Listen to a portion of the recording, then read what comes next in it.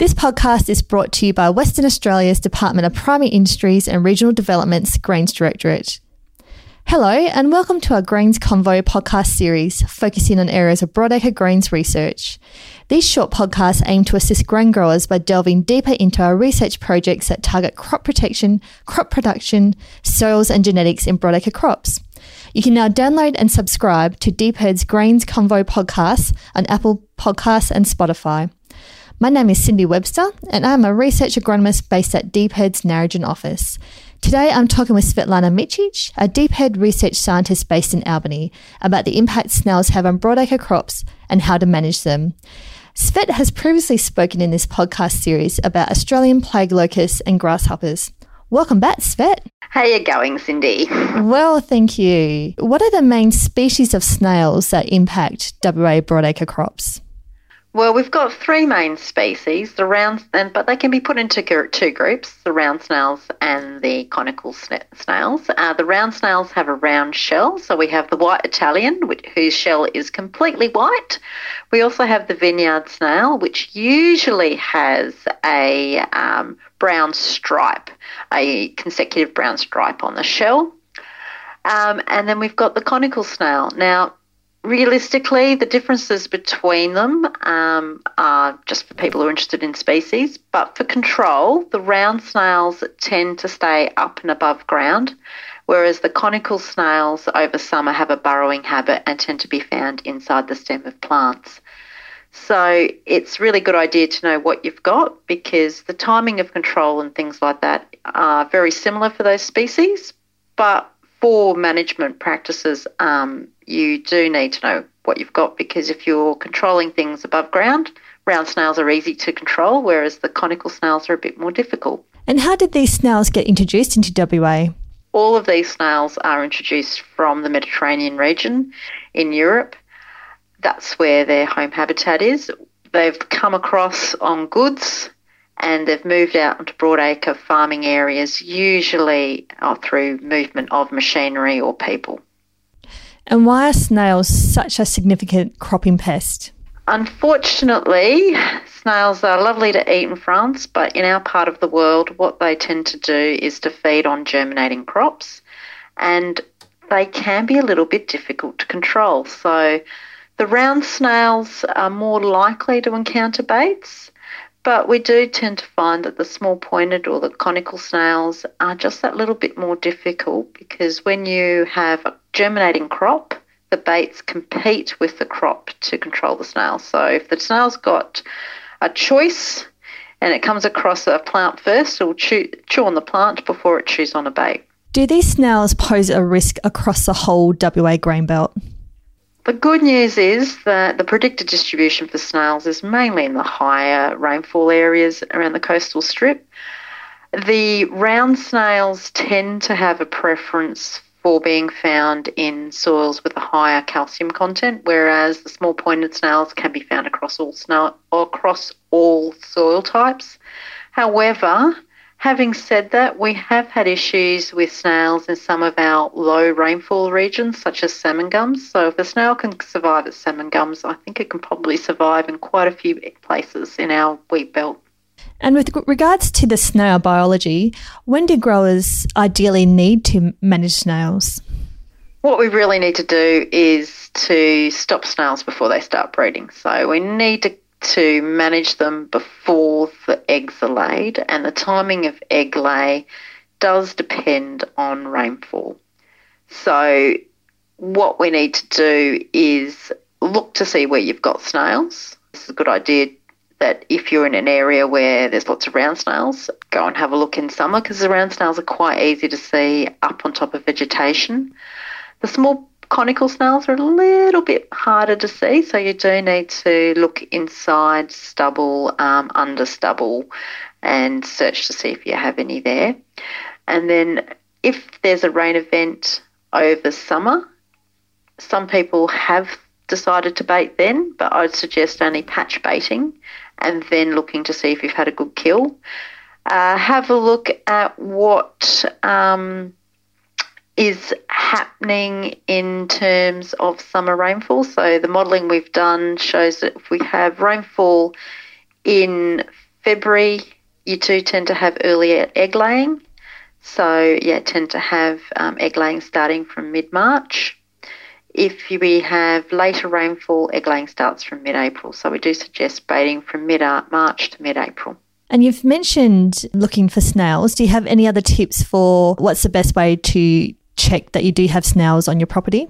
It's that's simple to say, look, go and look, but it is actually quite difficult because snails are patchy in their distribution, and it's not as if you can just wander along and have an even distribution of snails. They're very, very patchy, but rule of thumb is in summer, if there's any green plant material, so you've got any weeds, even thistles, kick over a thistle, lift up the green plant, and if you do have snails, they will be congregating under that green plant, and that will give you an indication that you have snails. But the other place to actually look is around the garden, because that's where most snails do get introduced onto farms, is from pot plants from town brought in that happen to have a snail on them. So if you have snails in the garden, then look at the paddock nearest the house, and if you've got snails there, it might be time to have a think. And for growers that are finding snails, what are the recommended threshold numbers before growers need to think about controlling them? That's a really good question, and I'd love to give you an answer. This is the number per square metre, but because snails are so patchy, we've gone away from giving you this is the number to control that. What we're trying to say is if you've got snails, you need to manage them and manage the population, because eradication isn't an option.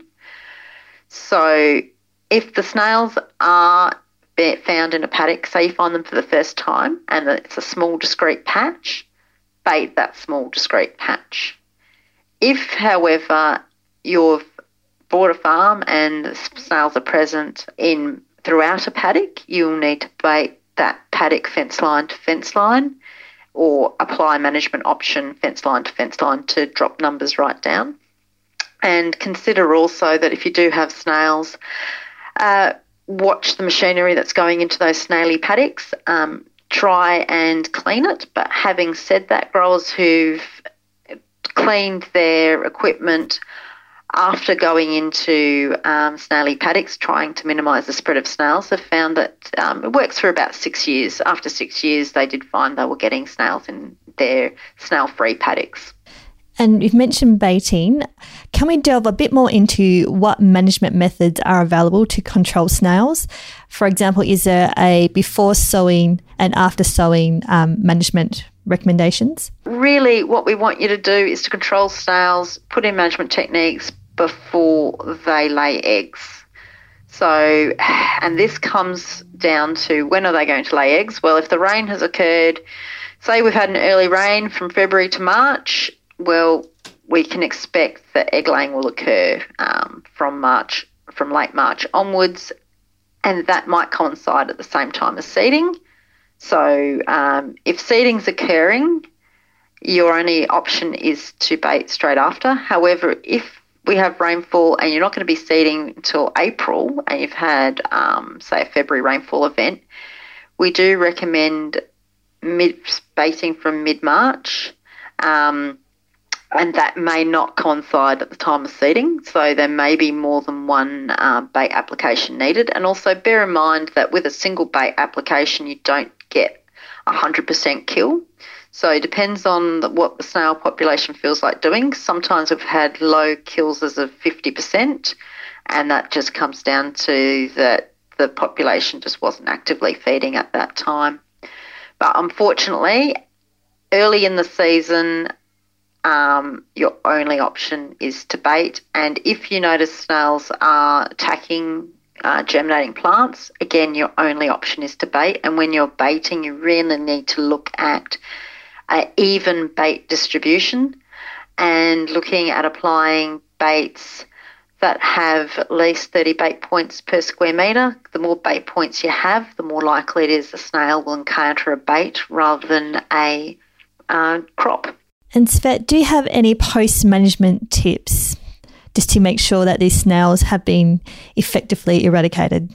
Well, during summer, there are more options. So if you notice snails after harvest, There are some techniques that can be done during the summer. So what we have found and this is why it's good to know what species you got, because the round snails being up on top of stubble, there are techniques such as cabling, stubble crunching, mechanical movement over the top of the soil will decrease numbers of the round snails. Those same techniques do not work on the small pointed or the conical snail, because this snail has a burrowing habit and can be found in the stems of, say, canola or under the ground. And research done by Stirling's to Coast Group has found that those techniques have not been very effective. But what we've found, what has been effective, is strategic burning. Now, you can't do this in all years and you can't do this in all paddocks, but windrowing canola after harvest and burning the windrow lines can cause a significant reduction in snail numbers. So in our trials in the burnt area prior to burning, we had 200 snails per square metre in the under the stubble, under the windrowed stubble, and then in the standing stubble we had 10 snails per square metre. After burning, where just the windrows were burnt, we got no live snails. However, again, that does pose a risk, an erosion risk, and again, the heavier paddocks. But the light sandy paddocks, that may not be an option. And if you do have small pointed snails in those paddocks, baiting is usually your only option. And before baiting from fence line to fence line, it's a really good idea to make sure snails are actively feeding. They do actively move after a 5 mil rainfall event, but patch bait, see what your kill's like before you consider baiting fence line to fence line. Thank you for joining us today, Svet. You have just listened to Svetlana Micic, DeepHead research scientist. More information on identifying and managing broadacre snails can be found on the DeepHead website www.agric.wa.gov.au. My name is Cindy Webster, and thank you for listening.